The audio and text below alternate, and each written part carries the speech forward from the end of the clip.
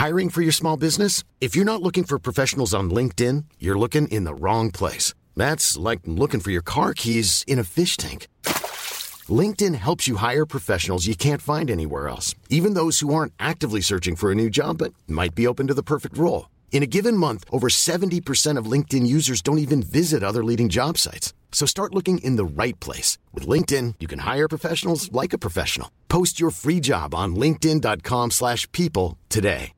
Hey, Dave. Yeah, Randy. Since we founded Bombas, we've always said our socks, underwear, and T-shirts are super soft. Any new ideas? Maybe sublimely soft. Or disgustingly cozy. Wait, what? I got it. Bombas. Absurdly comfortable essentials for yourself and for those facing homelessness. Because one purchased equals one donated. Wow, did we just write an ad? Yes. Bombas. Big comfort for everyone. Go to bombas.com/ACAST and use code ACAST for 20% off your first purchase. Hey, it's Ryan Reynolds, and I'm here with Keith, co-star of my upcoming film, If, only in theaters May 17th. Do you want to tell people the big news? All right, I'll do it. Sign up now and you'll get unlimited for $15 a month and 6 months of Paramount Plus Essential Plan on us. MintMobile.com/switch. Upfront payment of $45 equivalent to $15 per month. Unlimited over 40 gigabytes per month. Face lower speeds. Videos at 480p. Active Mint customers by 531.24 get 6 months of Paramount Plus Essential Plan. Auto renews after 6 months. Offer ends May 31st, 2024. Separate Paramount Plus registration required. Terms and conditions apply if rated PG.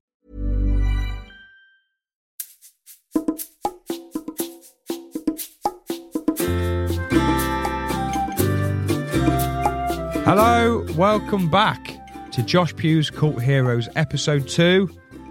First episode, wow, what a success. The feedback we've had has been unbelievable. Thank you to everybody that got in touch and listened. I hope you enjoyed it. We're back again. The main man, Connor Kent. Respect to yourself and your family. How are you? I'm very well, thank you, mate. How are you? Yeah, things are going well for me, mate. Yeah, I'm just going from strength to strength in all aspects, really. Nice. Just a machine. Yeah, just kind of just unshakable, just unflinching, just smashing everything that comes my way. Yeah. Exhausted. Yeah, it's tiring, man. I'm struggling, if I'm honest. How are you, mate? How's your week been? Yeah, doing all right, mate. Yeah, not too bad. Sort of in my spare time, I play a little bit of darts. Oh, nice. Yeah, and I've sort of just That's finished. spare time. That isn't. It's not professional. Yeah, okay. Yeah, I'm not pro. And sort of just finished up my first season in sort of the local league. Okay. And, finished 9th out of 12th. So I had a bad end of the season. Right. But I did pick up 2 trophies along the way. Nice. For what? Most 180s. Is it in the league? And how many was that? 1. Hello. Nice. And then the highest finish out of the league. Nice. 107. That's good. So Yeah. you're like, in football, they'd say you're not a great goal scorer, but you score great goals. Yeah. I was sort of a bit like, do you remember Morton Gamps Pedersen? Yeah. Absolute luxury player. Yeah. Did anybody get relegated? Is a relegation? I'm in the bottom league, so no one gets relegated from my league. That's exciting, mate. Yeah. First season, consolidate. Yeah. Next year, build. That's interesting. I've actually, my little boy's a bit of a sporting story. He went to his first football session. Oh, nice. 20 months old. How's that? Is that sort of... Oh, it's chaos. Is it? Yeah. It took him. Mate, honestly, I was nervous. Yeah? It was ridiculous. I'm in the car park, me and my wife, Yeah. and we're both nervous. Right. Why? I don't know why. It's pathetic. But it was good. It was dead fun. It's like, but there's like a big inflatable. The perimeter of the pitch is like an inflatable thing. And Okay. You put them inside. It's indoors. Right. And there's just loads of balls just running around kicking it and that. Yeah. And he really liked it. But then it's like he discovered there was a world outside of the inflatable. Right. And that was it then. As in, like, he's been dropped into within the Yeah, pitch. so put him, and then the ball went to the side and he went over and he could see like a real pitch with a Right. real goal. Yeah. And And that was it. he wanted out of the inflatable then. Really? Yeah. So wait, are you and your wife watching from sort of the sidelines, or were you watching from the car, or? From the car. He's 20 months old. Oh, I don't know. I'm not a parent. So I'm in on the pitch. Oh, right. You're Yeah, I'm on helping the him. pitch. Yeah, I've got shin pads on. No, I've not got shin pads. Captain's armband. So yeah, he had his first. He gets 3 free weeks. Nice. 3-week trial. Yeah. He's on trial at the moment. My worst case scenario is he joins a team age 6, dribbles past everybody and scores. You think, oh God, that's it now. Yeah. Every Saturday up and down the country. Yeah. But no, as long as he enjoys himself and doesn't, doesn't disgrace the family name. It'll be no, it's a great thing, mate. It was really really fun, and the guy doing it was dead nice. Yeah, it's just sort of nice, isn't it? It's about enjoyment at that age. Yeah, well, at every age, mate. At the end of the day, Yeah, it's very true. Tell you what, I did enjoy. Go on. This podcast. Yeah, This episode, mate. nice. This guy, he's a legend. Marwan. He's our doctor at England. Yeah, so you knew Marwan before we I knew We him chatted to coming him. in, yeah. Yeah. And just dead interested guy, lived a life. Yeah, that really transpires as we get deeper into the chat, doesn't it? Connor Kent to see Dr. Marwan, please. I have to declare a conflict of interest. I don't think that's a vested. I know the guest today. Yeah, And he's a doctor. He's our doctor at England. yeah. And after patient-doctor relationship, you have to declare. That's right, Dr. Marwan, isn't it?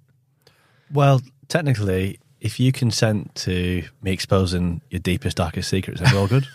I do consent to that. Okay. But Connor's here as a chaperone Yeah. for my safety. Marwan, thanks so much for doing it, mate. You're No, thanks for having me. oh, it's a pleasure, man. You've done so much in your life, in your career, but mainly we're just going to pepper you with really layman questions, probably about. But yeah, man. So I know Marwan. You're my doctor at England, Marwan. So you're sports doctor. Is that your title, sports doctor? Yeah, sport and exercise medicine doctor. That's what I do. So you work with sports teams and individuals. Yeah, I spend most of my time working in the NHS. So I mainly specialise. Thank you. Thanks. Yeah. Yeah. So I do that most of the time. So I specialise in injuries, but it's not just that. It's any kind of muscle joint problem. So I do most of my working week is serving the public, but I also do sports stuff.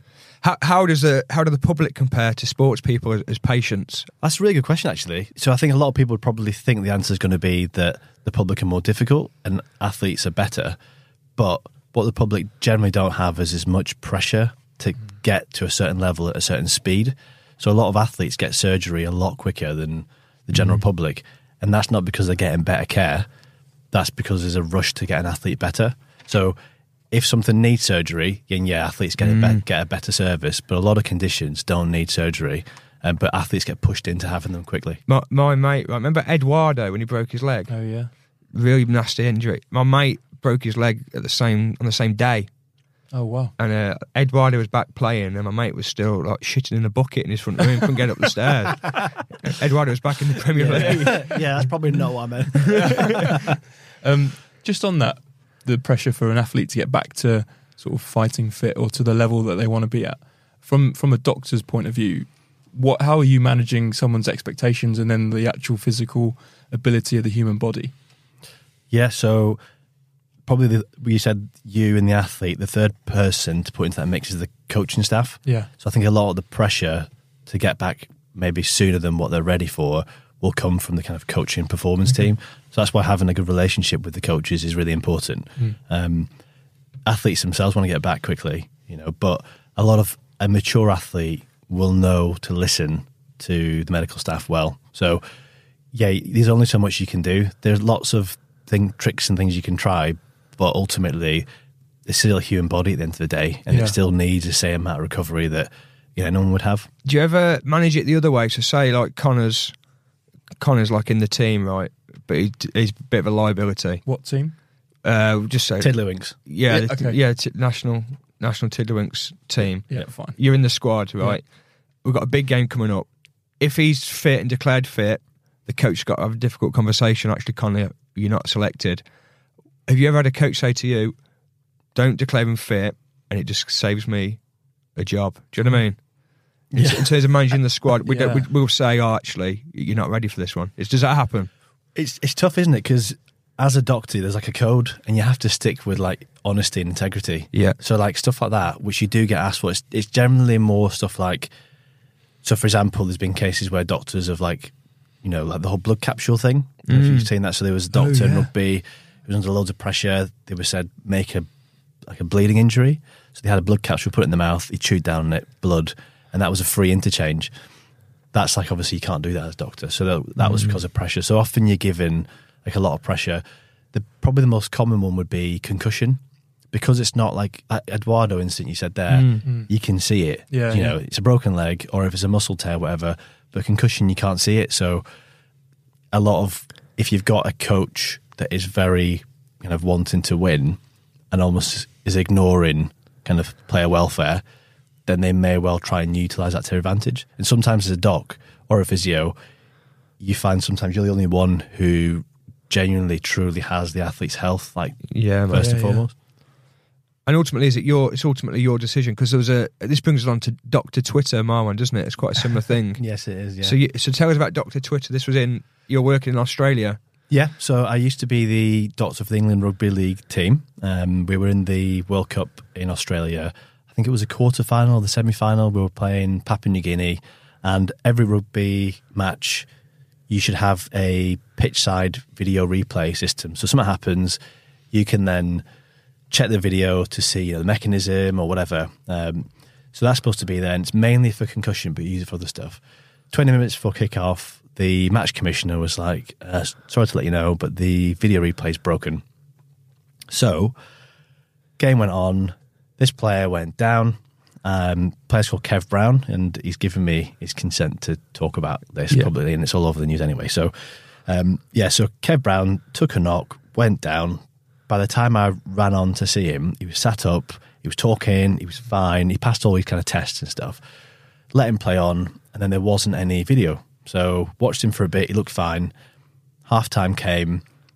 Wayne Bennett, who's the head coach, who's the most experienced rugby coach in the world, he looks like, and has got the persona of Clint Eastwood. He's that kind of guy. Wow. Really serious, really experienced, but he's pretty scary. So he's giving his half-time team talk, and whilst he's doing that, one of the non-playing players was like, Doc, I think you need to see this. So he shows me his phone, and what happened is, so someone at home in the UK was watching the BBC, watching the match, saw the replay, videoed it on his phone, posted it on Twitter, and said something like, how's Kev Brown still in the field? So he showed me that, and then when I saw it, it was obvious to me that he'd been knocked out, but it happened really quickly, and you just couldn't see it in real life. So I was there in this kind of scenario where it's like, you can't play, because if you're knocked out, then that's an instant, you're out. So I had to then, at the end of this, end of Wayne Bennett's team talk, I had to be like, excuse me, just to let you know, you're one of your most experienced players ever, can't play on. So to be fair to him, he was really experienced, took it really well. Obviously the player was pissed. But after the match, all the news and everything were going crazy over all this stuff. And out in Australia, rugby league is probably the equivalent of football in this country. It's that big, it's like the national sport. So loads of people were asking about it. And the next morning in whatever it was, the Brisbane Express or the Sydney Herald, whatever it was, it said, Dr. Twitter, and a picture of me holding Kevin Brown's head. Yeah. And it said, Kevin Brown becomes the first athlete worldwide in the history of sport to be removed from the field of play based on a tweet. Yeah, wow. And that was it. I mean, people have tried. Some of the tweets I've seen. Get fucking Agbonlahor off. But that's a genuine. That is. And how did you feel waking up to that? Was it? Did you feel in the middle of a storm, or was it? Yeah. Because everyone was. It was mad. It was something I haven't experienced before. So because of that, then it got all this attention. So the chief medical officer for the rugby, for World Rugby, then got involved, as did the England Rugby one. And everyone was then looking at this video. And it was all about whether he should have been taken off, when all that type of stuff all came into play. In the end, I made all the right decisions, but yeah, it was pretty nerve-wracking. At one point, I had to I got a media guy and had to think about if I got approached by the media, what to say. Yeah. But yeah, now I just talk about it in podcasts and stuff like that. Yeah. But yeah, boxing and MMA and stuff, you can be knocked out, and as long as you're up again before 10 seconds, you can carry on getting punched in the head. What's the deal with that? Because I was just thinking similarly, some sports, you expect, obviously rugby is a contact sport, but some sports are more so a contact sport. So is that because of protocols in each sport, or what's? Boxing's a really good question. I think boxing's in the medical sports medicine world, boxing's a bit controversial. Yeah. Because it's a sport where people are repeatedly getting hit in the head. and the risk of concussion is massive. So See, if that was me, there, I'd just be like slipping, dodging. Do you know what I mean? I'd just be getting out of the way. But for those that can't do that, yeah, yeah, then you're screwed. yeah. Basically, I don't know. It's hard. I've never worked in rugby, in boxing, and I think I would struggle to do it because I just feel really exposed. The only time doctors actually call it off in boxing is for like a blood, it's like a cut. Whereas Like if when it's a really nasty cut. if it's a nasty cut, Yeah. whereas actually if it's like a concussion thing, it's up to the corner or the referee usually. Yeah. Yeah, it's hard. I don't know. I'd feel really like exposed, Yeah. and vulnerable. Yeah. Because at least in rugby, you've got loads of like stuff around you to kind of help you. And the event doesn't stop. If you take a player off through concussion, that's everybody's night at the O2 done. Cheers, Dr. Twitter. Do you know what I mean? Yeah, I think that's Yeah. the difference, isn't it? Like, Yeah. I think people in maybe fans of rugby expect that sort of treatment for players, even though it might be annoying that a star player has to come off. But the general consensus is that that's a good idea because our idea and the general feeling towards like head injuries like concussion is that people should be protected, right? Whereas I think the general consensus of boxing, I don't know if I'm putting myself in a firing line here, is that people want to see people put their bodies to a very extreme limit, right? Yeah, it's different culture, isn't it? Yeah. I've worked in rugby for quite a while, and when I first started working rugby, it wasn't like how it is now. I mean, the whole point of boxing is to render somebody unconscious. That's the whole point. That's the end goal, isn't it? If you knock someone out, that's like best result. Yeah. As a sport, as an outcome for a sport, it's mental, isn't it? Really. Well, when I'm not covering a rugby game, when I watch it, sometimes I think to myself, why do I cover this game? Rugby, because it's so violent. Yeah. It really is. So like when you're in it, I'm responsible for something happens. But I never really appreciate it fully until I'm watching a game on TV or live. But boxing's even more. Yeah. Like you said, the aim of the game. So in a lot of sports in rugby now, in a lot of codes like Union and League, they're trialling removing like anything above like the armpit, like tackling. So you can't tackle above the armpit, again to try and like protect people.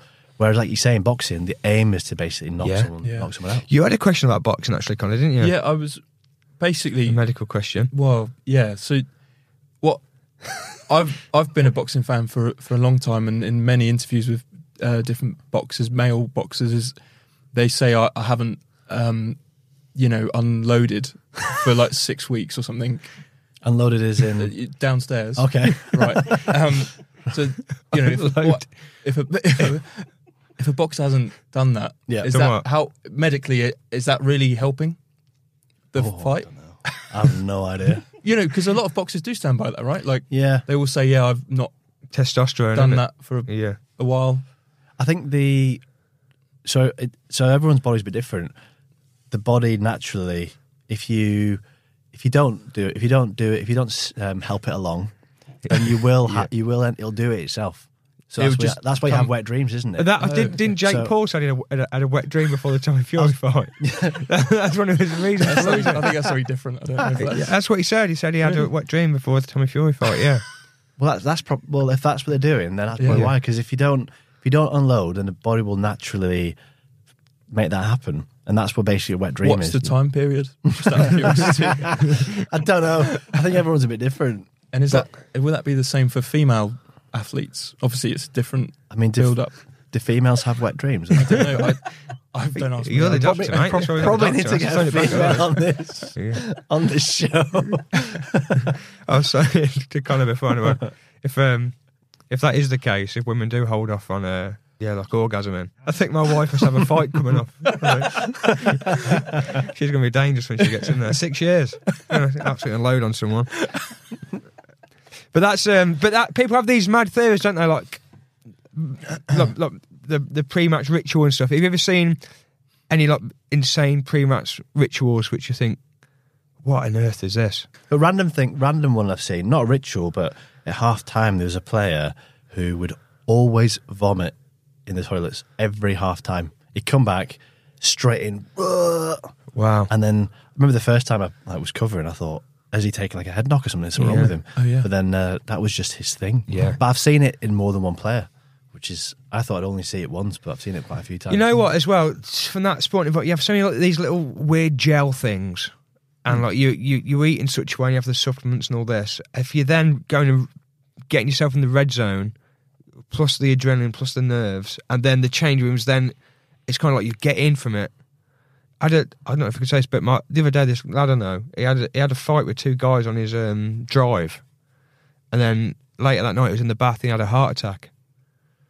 But I think it's because he'd gone and like, just when he come back in from it and it all settled down, it's like his body is like a delayed. Because that isn't a normal thing for a human to be in front of all them people playing sport, running around. It's a massive like high, isn't it? Yeah. I mean, I guess it's a bit like playing, doing a gig in front of a massive audience. It's like it's a really high. Yeah, I mean, dead similar actually. How does that feel? Do you vomit when you finish No, the gig? but I deliberately don't get too high or low from any gig for that reason. I think because you hear about some footballers. Say if you're playing the Champions League, right?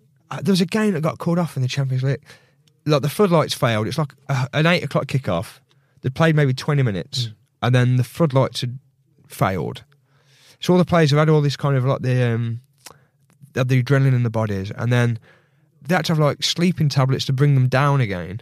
If you play on a Wednesday, right, and you get back to the hotel, like sleep's a big thing in sport, Marwan. Is that a thing that people come to the doctor about? Be like, how I need. Yeah, loads. Yeah. Oh yeah. So like, problem is that like before a game, especially like evening games, because like with televised sport, often they'll make it fit what people want to watch. So it might be an evening time, but if a game's taken off at 8 p.m. or 7:30, 8 p.m, by the time they finish it's 10. If they usually go to bed around 10 o'clock, they've literally just finished a massive game. So, and then before the game, they might be having they will be having caffeine, energy drinks, as well as the adrenaline. So there's no way they're going to be able to come down. So it takes them like some of the players hours to get down. Yeah. So often they do ask for things to help them sleep. But that's probably where sports medicine, sports science has come a long way, because I think back in the day, you just give them some diazepam to help them sleep, but that doesn't happen that much anymore. What's that? Sorry, diazepam. Diazepam's like a muscle relaxant. It helps you sleep basically. Okay. The problem is that it's addictive massively. Okay. So players would be hooked on like Valium, diazepam, that kind of thing. So there's ways in which you can counteract it by giving them lots of sleep hygiene advice. So for example, like they might finish the game and then be up, on Instagram and all that stuff from their phones for hours, and that doesn't help. Yeah, there's stuff you can do to help them. I find it mad when you see footballers like playing FIFA, like that. So that's in the downtime. Like, lads, stick a film on for God's sake. Do you know what I mean? You're playing. They play FIFA all the time. Yeah, they love FIFA. Even the rugby players love FIFA. Yeah. But you can understand it, but that's at least it's a different sport. Do you know what I mean? You're playing your own sport. But one of my favourite jokes ever is actually in Gavin and Stacey. You're seeing when they're driving from Wales to Essex, and then the services, and Dave coaches. They're like, "Oh, you're right, Dave." He's like, "Yeah, just needed a break from all that driving." He's at the services on one of them driving things. One of my favourite jokes, man. Just talking about that adrenaline, do you feel yourself affected by that as well? And does that, on a big match day maybe or something, and do you feel like that could in any way affect your performance as sort of the team doctor? So one of the things you try to do is, which is hard to do, but you try to detach yourself from the outcome. So sometimes you see doctors like jumping up and down and getting really excited and all that kind of stuff. And each to their own, but I try to not do that, because your job is there to protect the players. So if you're getting excited and like jumping up and down and going hysterical, you may well miss something that's gone on. So it's all about being laser focused for me. But on massive occasions, I think so. If I've been, the best example would be when I was away for 6-7 weeks out in Australia with the England rugby team. You've invested loads. So when we got to the World Cup final, and it's 80,000 people, you can't help but feel like this is massive. Yeah. And I remember you want to get on the pitch there. You want something to happen, and I want to get on that pitch. It's just really like you can't. However, like professional you try to be, that build up, because you feel like family. And the players feel like your family, and you feel like almost like a dad to them, because you kind of got them to this position. So I remember in the final, so it was 7-0 to Australia. They won, but right in the last like few minutes, Callum Watkins, who was like a winger, right in front of me. He made like a break for it. We thought he was going to get to the kind of the finish line and score a try. Heart's going here. And then, seriously. and then they one of the Aussie players dived and they always tried to do it. Just swiped, tried to get an ankle tap. Yeah. And he just clipped his ankle, hit his other foot, and he fell over. And they all came, and that was it. That I remember being like right there and intense. It does sometimes. You're just human at the end of the day. What about when you are required to run onto the field? Sometimes it is time wasting, isn't it? Like we played and stuff, and like the other team's getting a bit of momentum. The goalie just goes down and holds his head for like 5 seconds. Do you know what you're coming onto usually, or do you just treat every instant as you're just going into it without any? Well, you know sometimes when it's serious. So something serious happens, the players will like wave on, and if that happens, you know it's something really big. If a player just goes down, you need to just have an open mind what might happen. But sometimes you go on, and the player's literally just like, I just want a break, dog. Yeah, and that's it. Yeah, they tell you what they want. But yeah, otherwise you just run on, do my job. Do you ever been given an instruction to go on with? They've tried to do it. So if you're less experienced, you probably take instruction, but that's not my job. Yeah. So maybe when I started, I would have been more vulnerable to stuff like that. Yeah. But like now, I just tell them where to go. It's not, it's not my job to take on messages, because then suddenly you become like part of this like strategy for the team, and that's not your job. There are people who can do that. Yeah, I suppose it gets to the point where they just don't ask. Yeah, exactly. My man's not a doctor that does that, Yeah. How do you find work with para players, Marwan? So athletes with a disability, do you find them different as patients, because presumably they've got more of a history of being around doctors and depending on their impairment or condition? Do you find there's a difference between para sport and mainstream sport at all? Yeah, there's a lot less egos in para sport, definitely. Is that because of a disability, or is that because the exposure of the game? Yeah. I do wonder if you had if para England football was the same exposure and like celebrity status as England football 11-a-side, would they be the same? That's why I asked myself. So I don't know whether it's the type of person or the background that they've had, or it's just the fact they're not celebrities. Because I've seen players, athletes who've come from a very humble background and not be famous, then become really, really big. Yeah, and it just does inevitably affect them. It's like all the films, like you've seen like the Whitney Houston film, the Elvis film, the Johnny Cash film. All from humble, and it's the same trajectory, isn't it? It's the same. Nothing's prepared them for that level of fame and money and exposure, and it sends so many people. It can really derail a life, can't it? That stuff. That's why we're keeping things pretty low key with this, isn't it? We're worried about Connor. I've been so close to very, very minimal success on a grand scheme of things, but I can feel it within myself, that almost that ego building up, being like, if I get this, then I can get that. I've gone in the past, gone to auditions for stuff as an actor, and sort of maybe been told I'm in the last two, and in my head I'm already on Graham Norton. Do you know what I mean? Like, what, the show? Or? Yeah.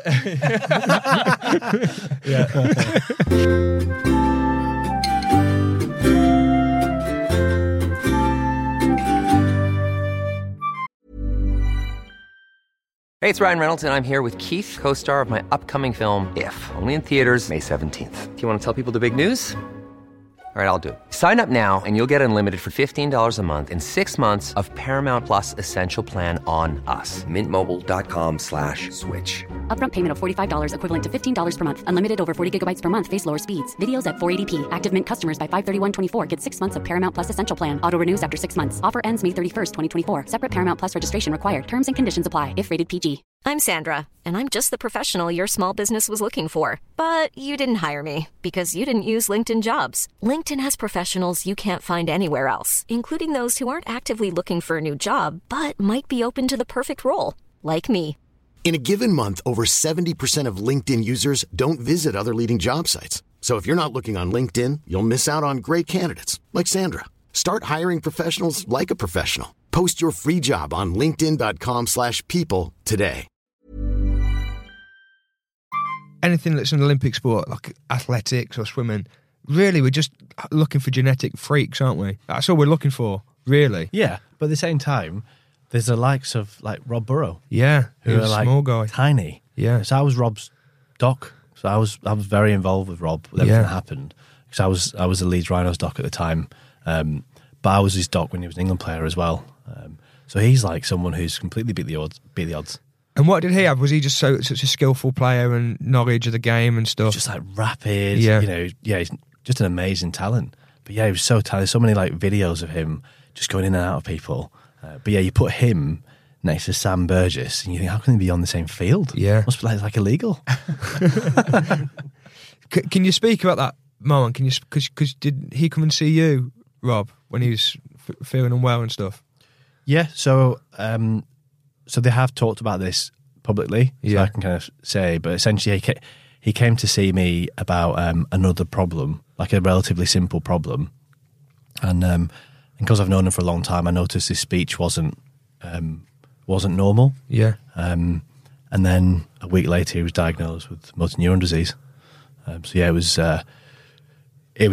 really, I was really involved with it, from day one, really. And then obviously Kev Sinfield is a close friend of mine. I've worked with him for a long time. So yeah, we kind of, in the early days, when it all started in the initial few weeks of his diagnosis, we'd meet kind of once a week, me, Kev, and then a couple of guys from the club would meet to talk about how we could help plan for Rob and things like that. Yeah. What's that like when you've been a friend to someone for a very long time, and then medically you can see sort of where that journey's going for them? And yeah, it's tragic. Yeah, it's hard. The thing is that you do, as a doctor, you do get exposed to obviously life and death and stuff like that happens a lot. I think the thing is in sport, which is different from all other areas of medicine, you don't really become friends with patients. And, as a GP, or in hospitals, you're not going to be friends with the patient. You just see them once and that's it. GPs may get to know people, but it's different. They won't go out to the pub with them or something. Whereas in a sports environment, you go on tour with them, you'll share hotels with them, you go out for meals. So you do kind of become more than just like a professional, doctor-patient relationship. So yeah, it does make it more difficult to deal with. That relationship between, we only get a taste of it with our England team. We're together like sporadically. But I personally really like being around the medical staff because the coaches and it can be very sporty and it can be very football-y and stuff. Whereas sometimes you can chat to the doctors more like sometimes they're not got no interest in sport or got a fleeting interest in sport. You can have they really do bring a different dynamic off the pitch, don't they, Mom, and the medical staff? Because she must work with physios a lot. What's that relationship like? Who are you top dog there? Are they with the physio? With physios, yeah. Are they like do they know their places? Physio? No. Depends on the physio. No, yeah. You're a team, aren't you? So just like any team, it's like two hands. One hand can't work with the other. So yeah, you work together, but it can be, depending on personalities, it can be a source of friction. Yeah, of course. The best teams I've worked with have been when me and the physio get on and work on the same page and all that kind of stuff. If you've not got that with the physio, then it's a real struggle. But yeah, there's no everyone's different. There's no hierarchy. Yeah, he's smiling when he just said this. Some people. Yes, of course, there will be some doctors who think I'm the doctor. Yeah, that old school type. I'm the doctor. I'm in charge. Yeah, but that's like ridiculous. Yeah, I suppose it is. It really depends on what it is. Yeah, if a physiotherapist starts telling me about medical stuff, if it's just like a little massage or whatever, it'd be there. If it's something proper. Say right, well, Connor here. Would you say you describe yourself as a sportsman, Connor? No. Okay, so I have played sports though. But say now we want to get him totally jacked. This guy. Okay. We want to take him from what? How much do you watch? So I'm 6'3". What? So I'm 6'3". You're not 6'3". Yeah, in height. Kind of stood next. There's pictures of us together on this. How tall are you? Like 6'1". No, I'm 6'3". Honestly. Right. Okay. Well, that's debatable. 6'2". Right. Yeah. You're 6'6". You're 6 foot. You're definitely tall. You're around the 6 foot. Yeah. All right. But the question was, how much do I weigh? Sorry. Yeah. The last time I checked, I was like 101, but I've lost a lot of weight since then. 101 kg? Yeah. I can't say 101. Yeah. You've gone 6 foot. You give us your height in feet and then kg. What are you doing with that? Shall I Google it? I've definitely lost weight. So I can fit into the size 34 waist. Yeah, that's helpful. Yeah. So Connor's coming in. There's no doping on this. There's no doping, and we just want to get. So we have to take the steroids out of the way. We just want to get him into him. No, you can use anything at our disposal. Okay, disposable, and we want to get him, just turn him into an absolute specimen. Yep. How do we go about that? What are we pumping in him? Steroids Straight in. Which ones? If you can control everything, so it'd be steroids. No, it wouldn't. I mean, so steroid. You want to pump with everything. Yeah. Steroid, growth hormone. Yeah. What else? I want to get this guy honestly. Like, you want to get him shredded. I want him to get to 201. Maybe some thyroxine, just to kind of. Shall I give you some of my increase medical metabolism history before we? Don't worry about it. No, all right, fine. You'll be dead in about a week, but you'll be massive. And so we want to max out on his sleep, right? So we give him sleep stuff. Oh yeah. So diazepam. Yeah. And then we want to get you like any pain you might have. We want to get rid of that. So morphine. Yeah. So you've got morphine, diazepam, steroids, and growth hormone, and some thyroxine. This is probably good Patreon. Yeah. Yeah. If anyone's listening to this, please do not take those medications. Yeah, we need to. Because you will be dead in about 36 hours. What's because doping's obviously that must be a big part of your job, Marwan, as well. Like we're being silly there, but it must be a massive part of your job, doping and stuff. Yeah. How much of it do you think is people choosing and making decisions deliberately for stuff, and how much is just being innocuous, having the wrong things and not taking care over what they're putting into the bodies? I think with like the performance enhancing stuff, that's like the real critical question. I think a lot of that is not on purpose. Really? Yeah. Depends on what sport, I guess. Yeah. Depends on what sport and what country. So certain sports and certain countries have got different reputations. Yeah. So for example, in athletics, Russia has a big rep for doping. I think I'm going to get sniped out any second now. Yeah. Is this train's going to be poisoned and die? Yeah, so like, and then for example, cycling is known for doping. Yeah. You know, so it probably depends on the sport. It depends on what country they're practicing in. But if we're talking about in this country, then I think majority of it is going to be coincidental, which means it's contaminated with something else. Remember the Aaron Baxter? Remember this guy? He was a skier. He got silver in the Winter Olympics, and he got rescinded because he said he had an over-the-counter Lemsip drink or something, and it kind of got his silver medal taken off him. So that's because Lemsip and then like Sudafed and things like that. It used to have, and some of the ones have a substance which used to be banned called Sudafrin, and that's like for decongesting and stuff like that. But it was it's one of the drugs. It's basically this big list of stuff. Every year there's this thing called the World Anti-Doping Association, WADA, and they come up with a prohibited list every year, and they'll say, this is banned, this is banned, Yeah. Connor's on all of that. Whatever's on that list, we give it into this guy. 100%. And then, yeah, so kind of, if you take anything from that, then you just, Lemsip used to have something that was banned, which is why you'd fail. So that's why they always say, like whenever we give a talk to athletes, you always encourage them to look at, there are apps you can get, which you just type in the drug you're on, the medication you're taking. Take that to your dealer and be like, put it in there. Let's just make sure we're covered. So you were saying that how much you don't think is intentional? Yeah. So how does that work? How do you unintentionally dope? So sometimes some of these places, depending on where you get your supply from, so you might get, let's just say you buy a protein powder. That protein powder, just like, for example, if you get something that says may contain traces of nuts, that's not because anyone's put nuts in it, it's because it's in that production line, something in that area will have nuts in it. So there's a chance that there could be a cross-contamination, which then could give you an allergy. The same thing happens with dope, with this kind of stuff. So you might buy some protein that's been made in the same production line as something that's illegal in sport.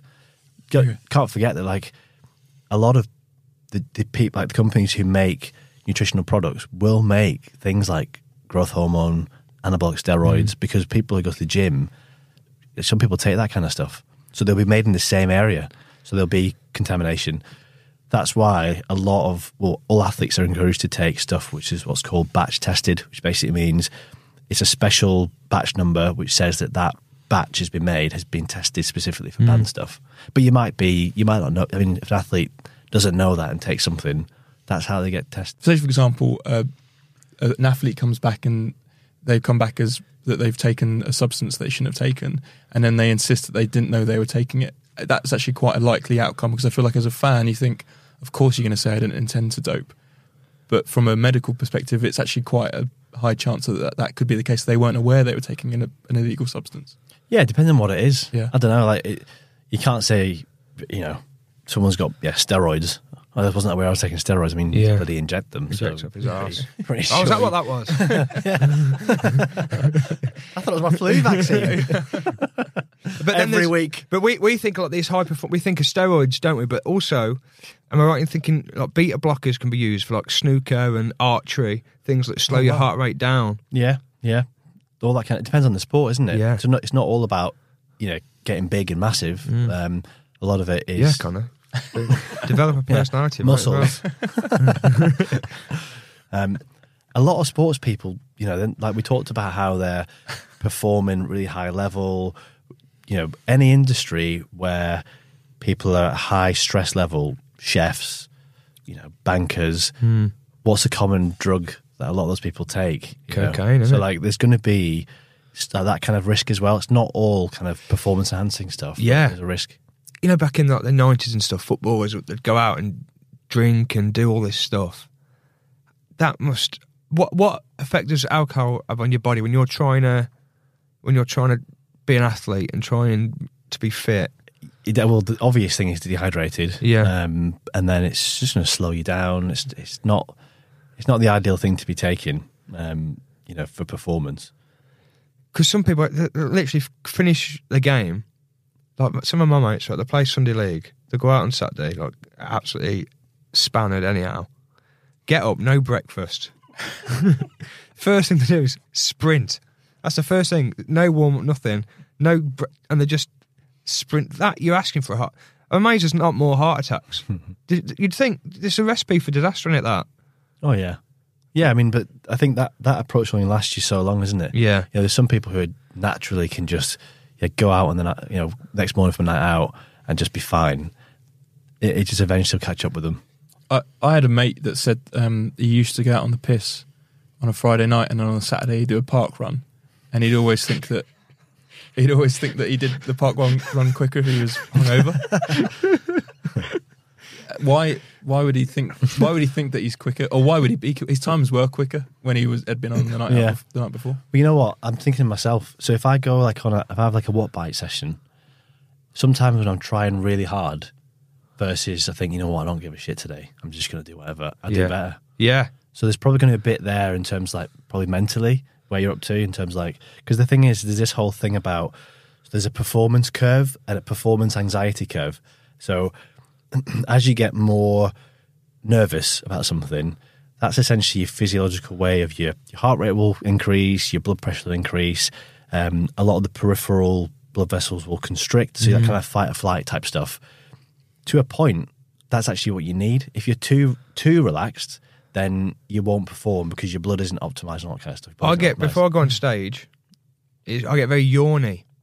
I'm yawning constantly, and I wonder if that's my body trying to get as much oxygen in, because it's like fight or flight in it. I think it knows a big adrenal dump is coming, and it's my body kind of conserve it, like you're going to need your energy in a minute.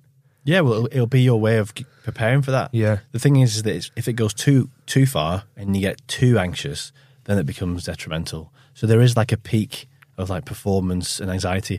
A lot of people think if they get nervous or butterflies in their tummy, whatever it is, not sport, even if you're going to go and give a talk to a lot of people or whatever, if you feel anxious, a lot of people think that's negative, but it's not.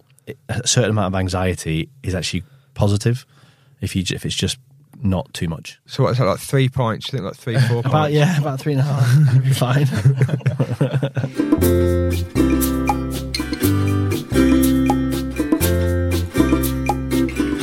Can we talk about you, Marwan? So you've had some near-death experiences. Has that been in the field of work, or has that been in personal life? Well, close. Well, I've when I was a kid, 2 times when I pretty much did die, and the second one where I should have 100% died. So the first one was when, so I was maybe definitely under 2 years old, maybe around a year or something, and my dad was throwing me in the air and catching me as like, you know, all parents do. And my dad's quite tall. He's not quite 6'2.5". Whatever, yeah. But yeah, he's big. So he threw me up and then just forgot to catch me, and then I landed on the floor. Do you mean just forgot? Yeah, he just you know. I don't know. The doorbell went. Didn't catch me. It left the oven on. And then I landed on the floor on my back, and then I was like completely unresponsive. Both my parents basically tried to like revive me, and then weren't sure what to do. I wasn't responding, and then I just came back to life. Fucking hell. The crazy thing is that so my dad told me about that for the first time when I was like a teenager, and I said to my dad, "I remember this," and he was like, "Well, you can't, and you were like 1." And I was like, I've seen it. And in my head now, I've got a vision of seeing it. And I actually talked to my dad about it the other from day. POV, from your... So I've got a vision in my head of looking down on me, my mum and dad. Yeah. My mum and dad there. And I actually chatted about this with my dad the other day. And my dad was like, 'cause I said it when I was a kid, when he first told me, he just brushed it off. So I said it again. And he brushed it off again. And I said, I bet you I can tell you like where it was in the house. And he was like, where was it? I said, was it by the front door? And he's like, yes. And I said, on the front door, on the left, there's like some sort of table or something with a telephone on it. And he was like, no. Because I never saw that as an adult, that house. We moved. Yeah, wow. So, yeah, that's pretty That's where crazy. most people would keep the phone tables, to be fair. Near the door. Is it near a hat stand? Yeah. And is there a handle on the door? And there's a runner. There's so interesting actually. My earliest memory is being probably similar age, maybe 18 months, 2 years old, in the pushchair in agony because a wasp had stung inside my mouth in Blackpool. Ouch. Which I wonder if when you have a memory which is so traumatic, if it do you know what I mean? Mm. That is my first memory, as being in horrific pain. And then, but you'd nearly died again. Yeah, so I was a bit older. I was about 3 or 4, and we were playing hide and seek. My brother was playing hide and seek with his mates, and my brother's 3 years older than me. So, like, as all like little brothers, I used to follow him everywhere. So they were playing hide and seek, and I didn't have anywhere to hide. So I was like, Taz, like, where can I hide? Where can I hide? And he went, oh yeah, in there, in this little box, and it was a box on the side of a house, which was essentially the electrics. Wow. The whole supply for the whole neighbourhood. And so I went in. I wouldn't think to look in there, to be fair. My brother was seriously trying to kill me. So then I went in, touched the wires, got electrocuted. My brother came to pull me off, and luckily he grabbed my jacket, not my skin. Otherwise he would have got electrocuted. Yes. And he said he managed to like really pull hard and eventually get me off. And then when I woke up, I had a black charcoal line from this hand all the way up here, across my heart, other side, straight through my heart. And then I still remember actually going to my mum, and my brother was like, ooh, and my mum's face, and we went to hospital, and the doctors at the time were like, there's an absolute 0 chance of surviving this. Like, it's impossible. Like, wow, no idea how you could have completed it. I basically earthed. Yeah, you completed the circuit. Yeah. And what were you wearing? Did that have a factor? Do you mean we were like in any rubber gear? I think shell suits were a big thing. Yeah, like, MC Hammer and stuff. Yeah, you're in a head-to-toe MC rubber Hammer suit. saved my life. Yeah. Really thick rubber sole. Yeah, that is. You had any near-death experiences, Connor? Nothing. That just comes... the gentle decay of time. I've had a colonoscopy. That's not how you want to go, is it? Should be a pretty routine procedure. We lost him. What? And then if you had another one, like as an adult, a near-death experience. So I've got not near death, but well, actually, yes, yeah, I've got actually thinking about it. I've never met someone with so many. I know. Well, I remember like my family used to say I'm like a cat with 9 lives. I don't know what life I'm on now. So I was, so I got lost in the desert in Petra, and thought I was going to die. Wow, very close. So what, you were out there like on a stag or something? Stag do. So I went travelling there. I went on my own, So I went to, obviously I saw Petra, the Indiana Jones, it was filmed, I can't remember which one it was it Raiders of the Lost Ark, Temple of Doom, whatever, but I thought, go see it, and so I went to see it, but then I went to the tourist information bit, and I was like, have you got a map? So all they had was this tiny little, like, Alton Towers type map in Spanish, and I was like, yeah, I'll take it. So I went... like cactuses have got faces on it. Like, yeah. Like, is this official? Crayons with it as well. Where's the water park? So I saw all the sites, and then as I was walking, I went and met these... They were like Cub Scouts. They were all wearing like kind of, Scouts or whatever. And they spoke like American English. So I got chatting to them, and they were showing me, like, they were saying, this is that is that, whatever. So I was with them like most of the day. And when I got on it, the bus said, well, the last bus getting home is, I don't know, like at 4 o'clock or something. So it got to about 2 o'clock. And then, I mean, just to give you an idea in terms of the landscape, it was like rock, rubble, sand, very dry. But we were pretty like remote. So I said, guys, I need to get back. Are we going to get back to the start anytime soon? And they said, no, we left Petra like a few hours ago. I was like, where are you going? No, we're going to this next little village. I said, well, I need to get back to my bus. So they said, well, you can go the same way we came, but that's going to take you a few hours and you'll miss your bus. Or you can go down that desert path to the middle of nowhere. Oh, my God. In an hour, you'll be back in Petra. And I was like, yeah, I'll do that.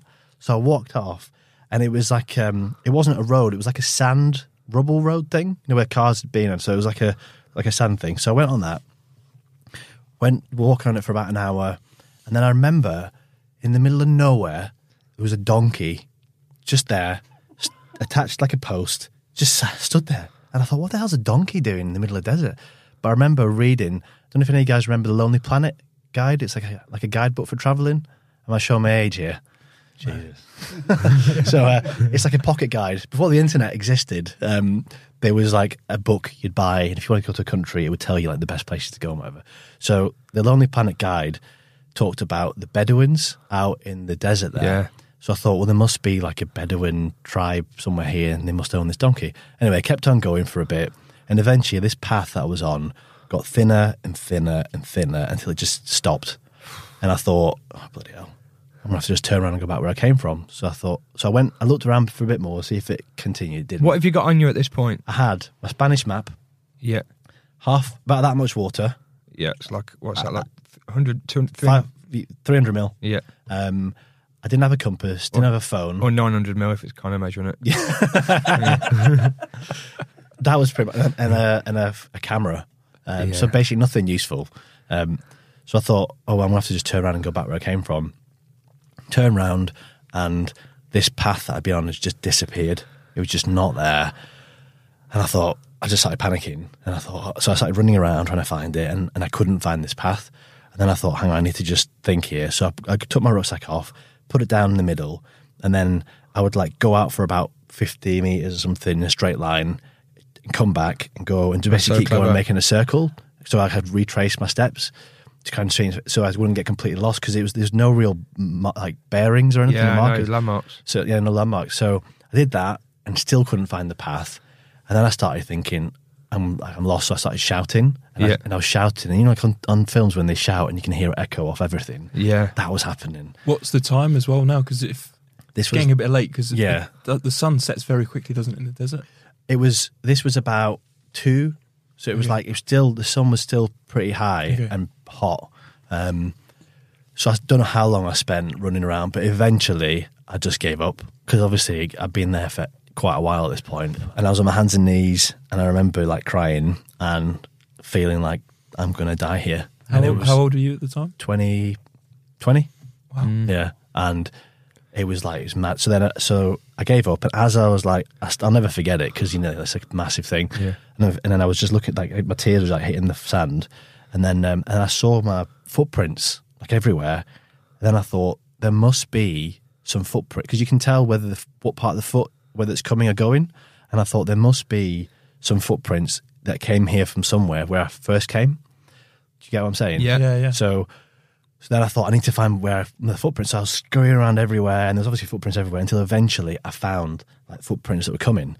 So then I followed these footprints, and I was just like fallen. It felt like forever. On your hands and feet? No, I was like kind of walking, Yeah. but like kind of close to the ground, following the footprints, until eventually I got back on the road, the kind of track thing. Yeah. And then when I turned round, I could see all the track of where it had been. And what it must have been is, like when the sun hits, like, for a football stadium, it's been cut in a certain way, Yeah. and it looks different from where the sun is. It must have been like that. So I got back on this road, this like path, and I remember thinking, that donkey, Yeah. it must have an owner. So I was properly dehydrated, but I ran as fast as I could to get to this donkey. In case the donkey had gone. Just to get to it. I was just obviously desperate to be saved. Yeah. So I got to this donkey, and I remember seeing it, and I thought, right, what was I supposed to do? I thought, this donkey, I need to make some noise. So the owner comes. So I remember like shouting at this donkey. I started hitting it, like to kind of make it, and it started like making loads of racket. And then eventually, in the distance, this guy came running towards me. And I remember in this guidebook, it said they carry little daggers in their like side in case someone tries to steal their cattle. And he came at me with a dagger, and I ran up to him, and I was like, I'm lost. Like, please, I'm lost. And he obviously realised like I didn't know what I was doing. Yeah. And then he took me to his, like, I don't know what to call it, like tent. It was like it was like made out of animal skin. Took me to his tent. And then they made me some tea. Eventually, they took me to the nearest main road, and then I hitchhiked back to the hotel, and then I was saved. So that was mad stuff. That was my experience. That's terrifying, isn't it? Crazy. Why don't you just go like Zanti or something? And then, did you want to tell us about the blood donor stuff? Yeah. So. So when I was a medical student, I'd drive back from the gym, and there'd be a blood donation centre. And I'd always think to myself, why have you told us you at the gym at this story? That feels unnecessary for me. What, you done arms? Arms? And I pumped my arm. Yeah. It was just every time I came back from every time I came back from somewhere, like a heavy session, like heavy, just kind of arms, back, boys. Exactly. I'd passed this blood donation centre. So one day I decided I'm actually going to go and give blood. So I gave blood, and when I went in, I looked around like the room, and there was not one person who was like non-white giving blood. And I thought, where are all the like non-white people? Why am I the only person who's giving blood here? So I looked into it a bit more, and then decided that I wanted to start a blood donation campaign. So I targeted it for the Muslim population, and initially, it was so I went to uni in Manchester, and it started off just in Manchester, and there's about 20 odd people who came. The next year, it was Manchester and Birmingham. Then it became like nationwide, and it slowly became the UK's biggest national blood donation campaign, along with like the NHS blood and transplant. I kind of developed it. It became like a charity, and then I grew a team. Essentially, left it. So I think for me, the marker of a successful type project or anything you've done is where you have nothing to do with it, and it's still like smashing it. Yeah. So I kind of set it all up, with terms of reference, committee, all that kind of like boring stuff. And then I've not had anything to do with it for years. And I just found out was it earlier this year or last year that it's just gone to the Guinness Book of Records for the largest amount of blood donations in a single day worldwide. Has been broken by this organisation. And you turn up again then?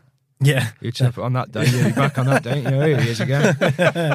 That's incredible, man. It's unbelievable. Yeah. What were the barriers to that? What was stopping kind of the Muslim community not giving blood? Is it lack of information? Was it access to certain what? I think a lot of it was cultural. I think they just thought that you just couldn't give blood. Yeah. So there was a thing about organ donation. So in Islam, the human body is like sacred, and after death, there's different views about whether it's okay. So for example, you're not allowed to be cremated. Muslims aren't allowed to be cremated because of the sanctity of the human body and whatever. So people were thinking that blood is somehow sacred and it's part of your body and that kind of stuff. But it's obviously it's not at all. We used this, and we tried to motivate people. We used a verse in the Quran which basically says, to save, if you save one life, it's as if you save the whole of mankind. So we used that as a kind of a thing to motivate people. and it works. Yeah, it definitely took some time, but definitely an achievement that I'm like proud of. It's unbelievable. Yeah, it's, genuinely speechless. Doing genuine good. Genuinely. But one good deed for my life. Yeah. After that, it was all downhill. Yeah, you've real offset some karma. You could do some bad shit now. From it, yeah, you're in a good spot.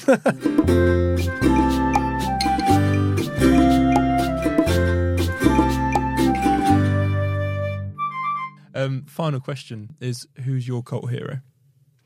So I think my cult hero is Raphael from the Teenage Mutant Ninja Turtles. That's my cult hero. And he's my cult hero because, well, he's a badass. Yeah. And he kicks ass. And he's got a good ass. Is there anything? That's what I say. Is there anything you want to plug, Marwan? Because you're a bit of a Twitter doc now, aren't you? You do threads and stuff, which are dead interesting to follow. If people want to follow you on, yeah, if you fancy giving me a follow, my Twitter handle's at Dr. Marwan Al_D. Thank you, man. Thank you so much. Thank you so much. Thanks for having me.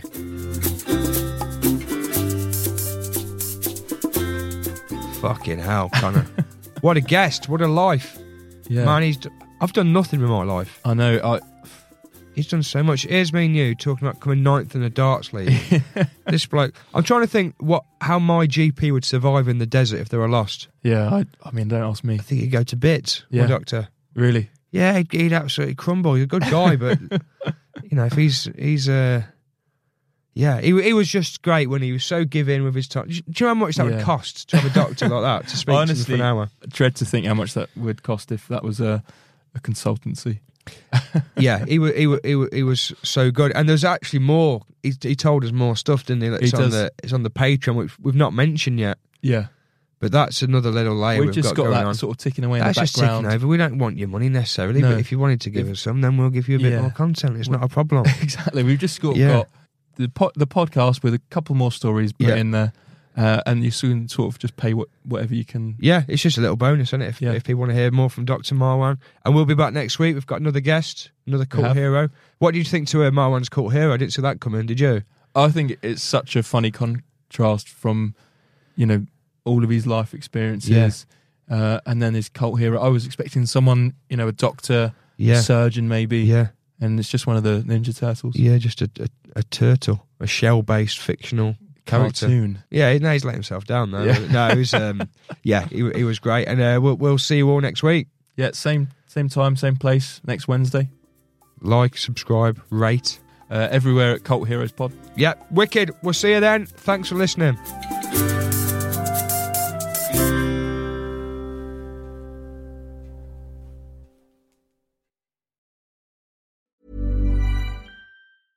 Hey, it's Paige DeSorbo from Giggly Squad. High quality fashion without the price tag. Say hello to Quince. I'm snagging high-end essentials like cozy cashmere sweaters, sleek leather jackets, fine jewelry, and so much more. With Quince being 50 to 80% less than similar brands. And they partner with factories that prioritize safe, ethical, and responsible manufacturing. I love that. Luxury quality within reach. Go to quince.com/style to get free shipping and 365-day returns on your next order. Quince.com/style. Imagine the softest sheets you've ever felt. Now imagine them getting even softer over time. That's what you'll feel with Boll & Branch's organic cotton sheets. In a recent customer survey, 96% replied that Boll & Branch sheets get softer with every wash. Start getting your best night's sleep in these sheets that get softer and softer for years to come. Try their sheets with a 30-night guarantee. Plus, get 15% off your first order at bollandbranch.com. Code BUTTERY. Exclusions apply. See site for details.